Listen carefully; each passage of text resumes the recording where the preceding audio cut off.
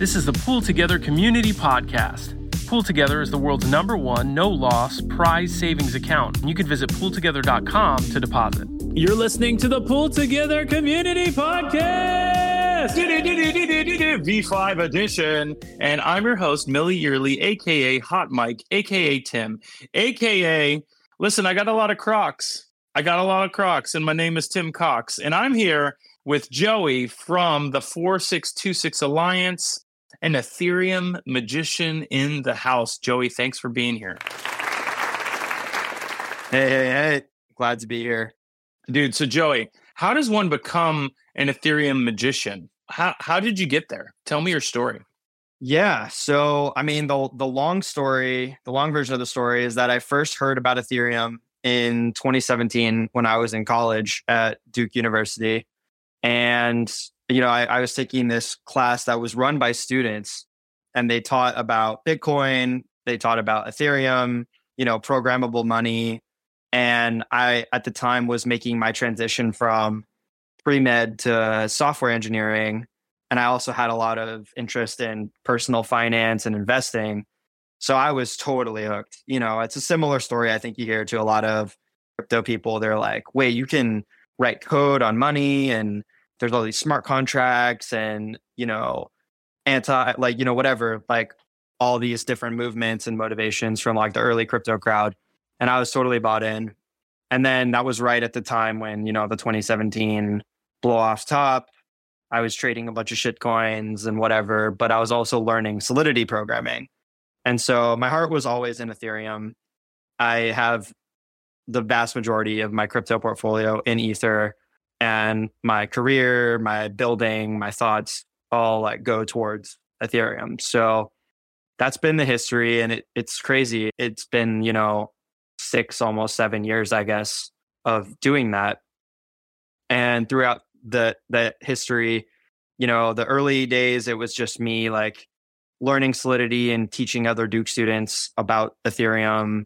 And then when I graduated, it was a lot of like hacking on side projects, but being kind of not super public. And like I was working on content with, some Duke connections, Cam Harvey, who's a professor there, kind of prolific in the traditional finance world, and Ashwin Ramachandran, who was a research assistant for Cam, like I was. So we worked on a book together called DeFi and the Future of Finance, and that was received very well, and translated into multiple languages, etc. At the same time, I was getting a lot more involved in DeFi. This was maybe 2019, 2020 kind of DeFi summer, and there was all these algo stable coins that came out. I had some really cool ideas around that front, and I decided it was time to quit my software engineering job and go all in on crypto. So I started Fei Protocol, which was an algorithmic but fully collateralized stablecoin. And that project, there was a ton of innovation that came out of it, in particular the 4626 standard, which we're going to talk about a lot today. And I was always kind of in love with the open source contributions and kind of everyone's thought leadership pushing the space forward together. So when I decided to write this EIP for 4626, it was one of those things where I thought it should have existed as early as even 2017 or 2018 when I was a Compound Aave user. And I was like, why are B tokens and A tokens so different? And I know you guys have had that issue integrating the yield sources with Pool Together. And it's so obvious that we need standardization there. So when we released the standard, it really blew up. Every builder I knew was like, dude, we were thinking about this and working on this. And once Yearn kind of put their flag in the ground and said Yearn v3 is going to be 4626 all the way down, I think that all these other blue chip protocols started to take notice. Now MakerDAO is using it, Aave is using it. I think the only holdouts are like Compound and Lido, and even Lido's like interested now. So really, the adoption of the standard was incredible. Can't wait to talk more about it. And the way that you become an Ethereum magician specifically is you just write an EIP, and anyone can do that. So if you have an idea for you have some experience building protocols or smart contracts and you see some pattern or some standardization need that could be anywhere in the stack, really. My focus has always been DeFi, but if you have a contribution to make, you just make an EIP. All the processes are public. I can also talk through it with you. Feel free to DM me on Twitter or Telegram or whatever. And yeah, it's then you're like, you get on the forum, you're technically a Ethereum magician, I guess. I actually got the Celestia airdrop because of that, which is kind of cool. But, like obviously you do it because you have a genuine contribution that you want to make. And anyway, that's kind of the story. That's how we got to where I am today. Got a couple EIPs cooking even that we're going to talk about. So I'm just really excited to share more and keep jamming. I love your airdrop farming strategy that you just like submit EIPs for airdrops. Love that. That's good. Yeah, that's the alpha for the podcast for today. But I know from, launching V5 and I do partnerships with the Pull Together community and now with Generation Software, which supports the Pull Together protocol, and hearing about ERC 4626 vaults and how we have like a vault factory now. And then like any ERC 4626 yield source can be turned into a Pull Together prize vault. It's not that easy, but it's easier right now as far as like not all ERC 4626 vaults are created the same. There is still variation within the standard, correct? But as the standard progresses and as you add to it with these other EIPs, things kind of get honed more and more to where there's not too many surprises where you could easily, create a Pull Together prize vault using the any ERC 4626 vault. It's not that way today, but we're getting there and I'm excited about it. Am I right, Joey? Yeah, I mean, the 4626, kind of like ERC 20, it's a pretty well-defined standard. So, but you could still have non-compliance, right? Somebody can go make an ERC 20 token that either is blatantly non-compliant with the ERC 20 spec, because it's not just about the interface, it's also about the behavior of the contracts. And 4626 is admittedly a very complex standard with a wide range of use cases. So to your point, yeah, people are going to implement it. They're not all going to look the same. And so even if you integrate with all of the functions, some contracts just are not going to act the same way. And I think that the ecosystem is figuring that out right now as people are writing vaults and writing integrations like Pull Together. We're finding out what people are actually doing out in the wild and what works and what doesn't. So yeah, that's a really good point that you made. And I think also like, going to Pull Together's decision to launch on Optimism, right? So L2 and then looking for those yield sources, and the 4626 yield source or the vault standard started really on mainnet. And then now it's kind of like reaching out. And so Pull Together is trying to beat the drum for 4626 on Optimism and try to encourage more vaults and more TVL in that way. And so we've launched with Aave, and we're using a wrapper for the Aave vaults called Yield Daddy. But we're starting OG yield source, safe and secure, and the yield might not be the craziest, but this is fun. The whole point about Pull Together is no loss. You can withdraw whenever you want. You're not going to lose any money, and you're going to win some prizes, right? That's what we're after. And it's really cool that 4626 is allowing us to do that.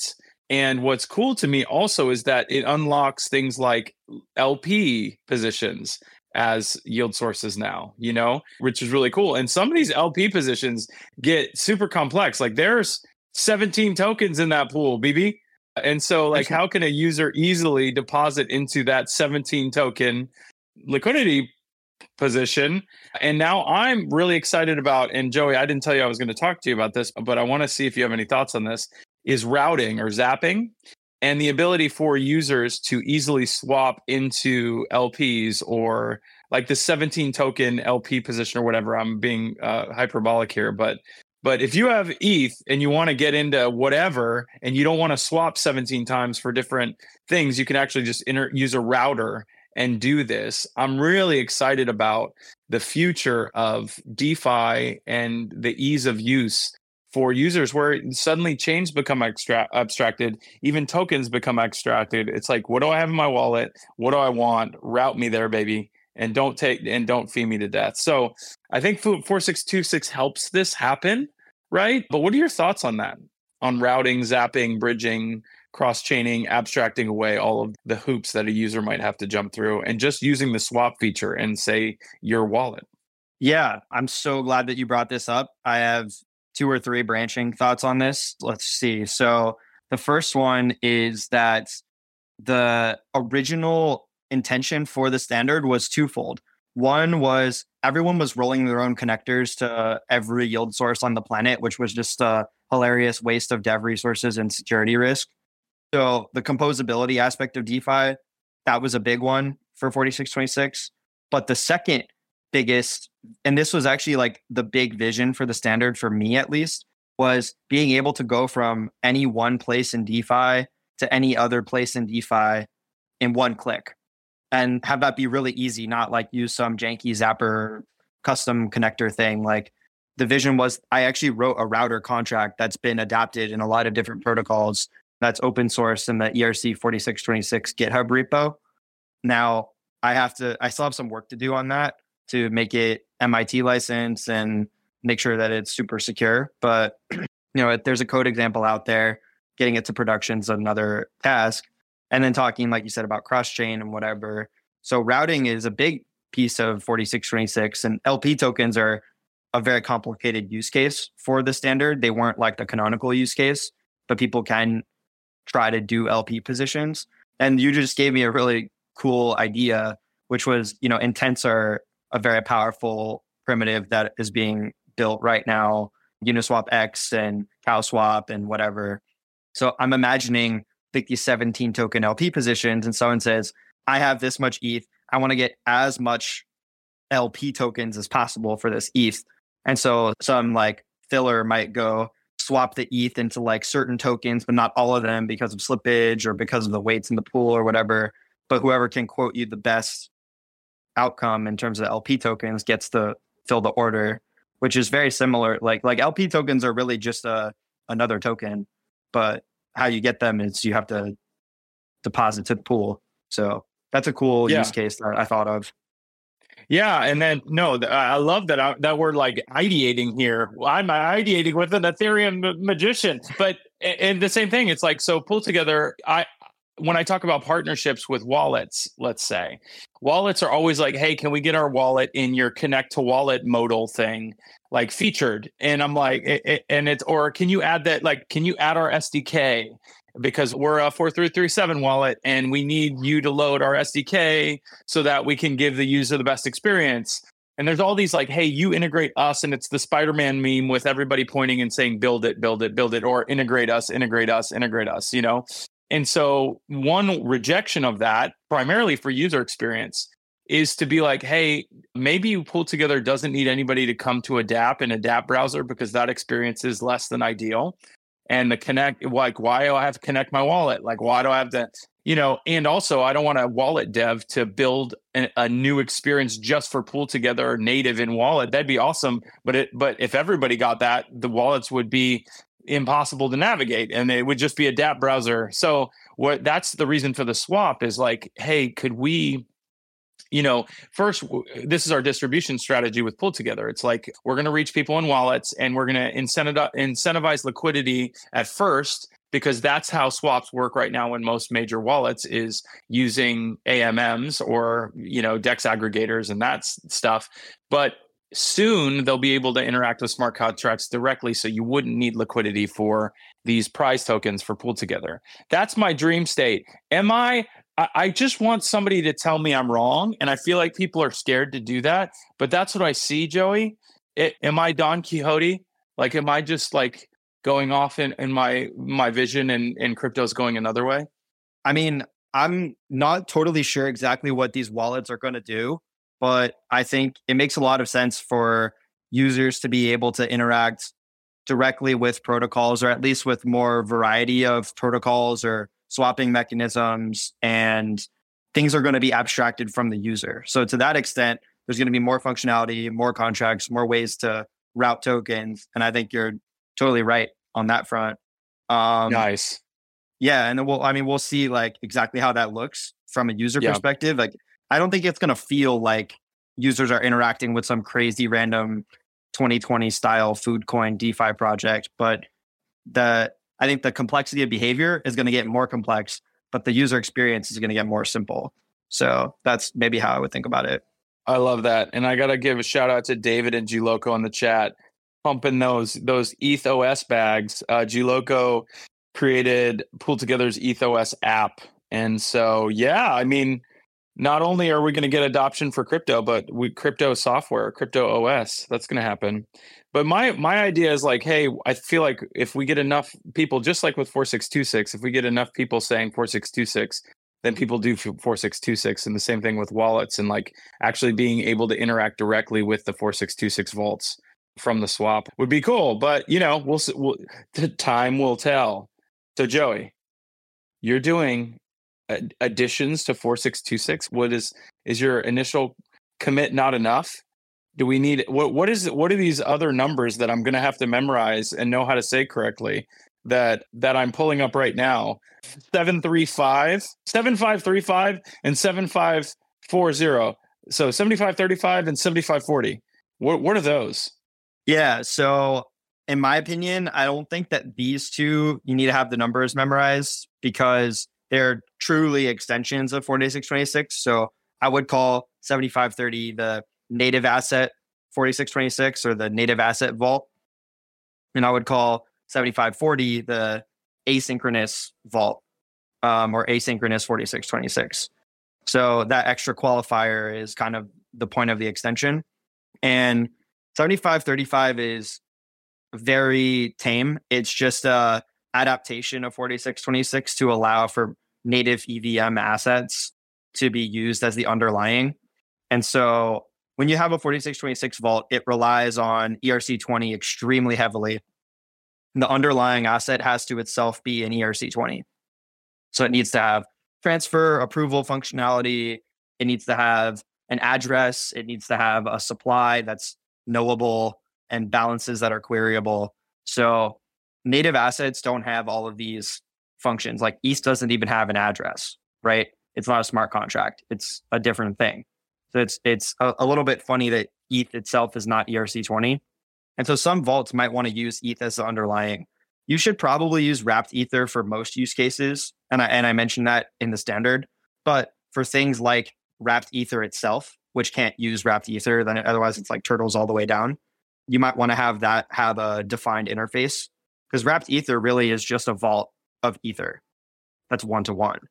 And also particularly important for 7535 is liquid staking tokens. I think it's going to be so much better for staking diversity and for integrations and yield aggregators to have liquid staking tokens all conform to the same interface. So in my opinion, that interface should be 7535. And actually, it's technically going to be a combination of the two. So I'll walk you. You guys are getting a sneak peek. I'm actually working on an article to publish to kind of tie the vision of all of these standards together. So in short, there's actually a third EIP called 7528. And that one is really simple. It just says every time you want to treat ETH like an ERC20, it gives ETH an address, which is OXEEEEEE. And someone on Twitter called it the dolphin address, which I think is hilarious because it sounds like you sound like a dolphin when you're saying it. So that's the address that you would use to say, I'm using Ether right now, as opposed to wrapped Ether. And then that allows ERC 7535 to take in Ether, give Ether an address, treat Ether like a token. And then the asynchronous piece is much more complicated, but how it ties into liquid staking tokens specifically is that when you withdraw, you have to first request a withdrawal and then wait for some validator to release your tokens. So because it's a two-step process, you can't use 4626. You have to define a two-step flow, an asynchronous flow. So that's what 7540 is. When you tie all of these together, you get a standard for how to make a liquid staking token. And the reason it's modular is because modular is the way to do everything. Like when you have one vertical of functionality, you define that, but you don't overcomplicate the standard. Like if I tried to make one standard for liquid staking tokens, it would have been less useful than one standard for how do we use ETH in a 4626, and one standard for how do we have a two-step deposit or a two-step withdrawal or both, because that's also used for real world assets, which is actually the team who was working on this. So many teams have worked on asynchronous vaults, but the team that published this version of this standard that I contributed to for 7540 was Centrifuge and the Superform team. So the three of us all collaborated on that one. And I think it's really good so far. All of them are in draft right now versus 4626, which is final. But I think that they're pretty strong and the community is bringing in good feedback. So I think they're going to become final, maybe with some tweaks. And then we can, blow up the TVL and whatever. But when is that? What's the timeline? Because I've got like some wrappers in the works right now for some liquid staking tokens. But if we could use this, it sounds even better. Yeah. So please try to use the existing draft versions of 7535 and 7540, and then tell me if it sucks and if we need to change the standard for your use case. Because if it doesn't suck, if it works, then that means we did something right. And if it sucks, that means that maybe we need either an additional standard or to tweak the current one before it becomes final. So for timelines, I think so people can be building with this now. Please use it. I'm begging you. But I'm not. But yeah. I just run the podcast. I'm not coding. But yes, I will talk to the people that are coding and be like, hey, let's use this. But I love that. Yeah, use it now. Let's try it out. Let's see how it goes. See how it is to work with it. And then, we can iterate. David Silverman was talking about how this is the new wrapped ETH. What does that mean? Yeah. So I'm working on writing a new version of wrapped ETH specifically for Polygon for their new wrapped POL token. And that's going to use 7535 primarily as the underlying standard. And then it's going to do some cool stuff with like permit to and, whatever, that kind of thing. So I think that's going to be a very solid token, and I'm going to put a lot of effort into that. And hopefully it becomes kind of a new standard for rollups at least. It'll probably, wrapped ETH on mainnet has too much Lindy. So my guess is that it probably won't ever become surpassed. But if, maybe Uniswap adopts this new ETH, which they might, but maybe we'll see. Maybe this becomes a new wrapped Ether. I'm certainly really excited about that potential. I think it's going to add a ton of functionality that's going to really help Ether itself kind of take off, so to speak. And then what was I going to say? In terms of actually building with the standard, you asked me about timelines. So 4626, we came up with the idea for writing this as a standard in like November or December of 2021. And then I think it was December, we published the draft spec in like early January, and the standard was final in, I want to say, April or May. So it was like 4 to 5 months of time between publishing the standard and as draft and having it go to final. That was admittedly a little bit rushed or a lot rushed, depending on your perspective, because it, like, at the time we were building the Tribe DAO and we had like this huge roadmap. We had Tribe Turbo. We had all these cool products like Fuse plugins that we wanted to really use the standard and go all in. But we didn't want to go all in before the standard was final, which is kind of the catch-22 of building these kinds of things. So there's maybe one or two things that we would have changed about the standard in retrospect after having seen a lot of people build it with it. But I think the standard is really solid. And it's achieved an extremely wide range of use cases given those timelines. And so in that sense, you could think about similar timelines for 7535 and 7540. I will say that 7535 is kind of a no-brainer, and there's really not too many ways to change it.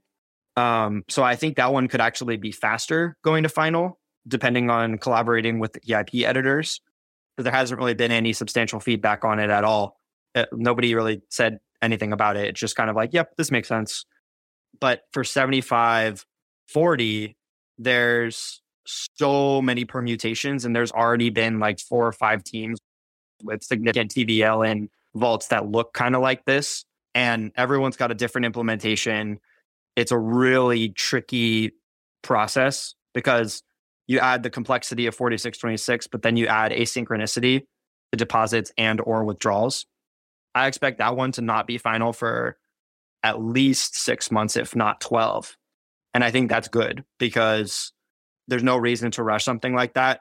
It has major implications for DeFi because the primary use case is liquid staking and real world assets, which are going to be, probably the catalysts of the next bull market. So hopefully we'll get a lot of trial and error over the next 6 to 12 months. And then we can use that to finalize a really solid standard that will carry us into the future. And that's kind of the vision for that. So another harebrained scheme that I have is the ability to hold tokens and then use them as other tokens at point of sale. So this is like goes on with liquid staking. Maybe I'm getting into the weeds here, but like ideally I want to hold all of my, my allowance for myself to spend on synthesizers and fast food, or not fast food. I'm vegan. There's not really, anyway, fun stuff. I want to hold it in Pool Together and win prizes and then only spend it when I'm actually spending it. But up until the moment I spend it, it's in a 4626 vault. Is that doable? Are we close to that? I've thought a lot about this and my opinion on it has changed over time. I think when I started building in crypto, I wanted like all the cool like you said, harebrained kind of use cases. I wanted them all to exist. I was like, I want to put all of my assets in like, leveraged call options and then only swap them into USD when I need it. And then you think about the economics of that, right? So depending on the liquidity of the asset that you're holding, you're paying 30 basis points or 1% or whatever to swap out of it at any given time. So that's like another tax on your point of sale transactions. What's the opportunity cost, right? Let's say you hold liquidity of like, a couple $1,000 to whatever you need for that month or that week to spend. And that's in your bank account and everything else is like all in on, index co-op, 2x leverage, fly ETH or something, right? Like you're not missing out on that extra liquidity buffer that you have in your bank account. And it's probably better for you to like make bigger swaps or keep a liquidity reserve rather than have just that tiny extra bit of money, or not tiny, but it depends on what your portfolio looks like.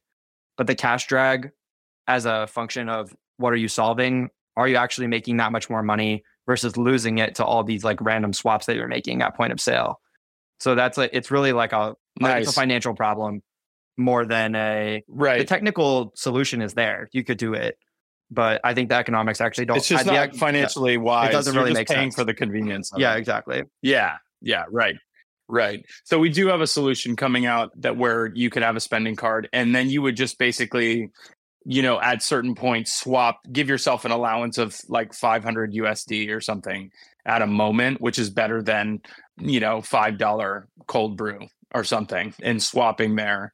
But ideally, right, we're trying to get away from fees with crypto, trying to get away from banks. Ideally, it's those microtransactions that you're trying to race to the bottom on fees there too for people to use it. But I understand. I can't have everything that I want. Well, fees are never going to, like, people thought that DeFi was going to get rid of all the fees, but what's actually going to happen is that you're going to be able to express way more composability and you can financialize everything at the cost of there being more fees.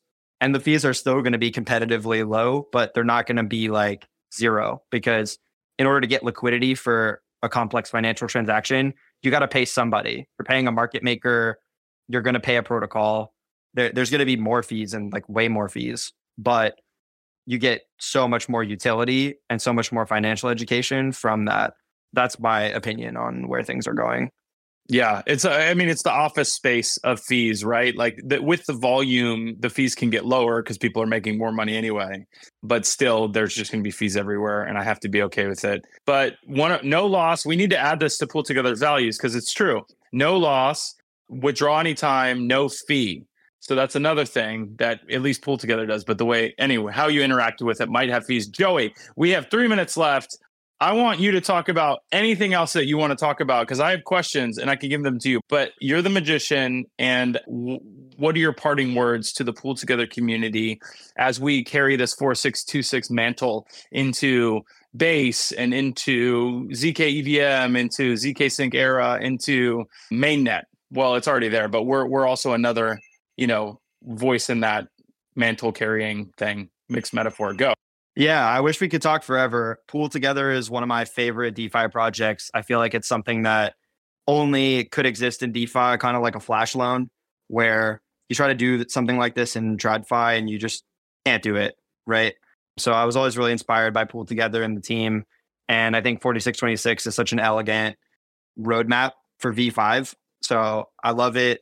I'm really excited to see you guys build more. And I had a lot of ideas around Pool Together because I was, getting ready for the podcast. And so I was tweeting a bunch of funny things today. Like, what if we put the winnings from the Pool Together prize into the Powerball, just leverage. Bleep.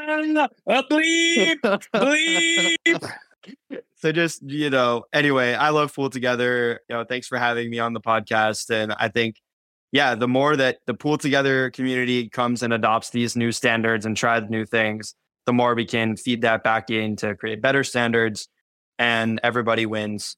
So thanks again for having me. It's been a really great chat. Joey, thanks for your hard work, man. We need to get you a delegation and Pool Together, get you some prizes flowing your way, and keep fighting the good fight. And I'll see you on the Farcaster with the memes. Hell yeah. we did some meming today. I love it. Love the memes. Keep them coming. Take care. Thanks, Tim. Yeah. See you, bud. Bye. Thanks for listening to the Pool Together Community Podcast. You can visit pooltogether.com to deposit, and we'd love to hear what you thought about today's episode. So visit the Pool Together Discord and let us know.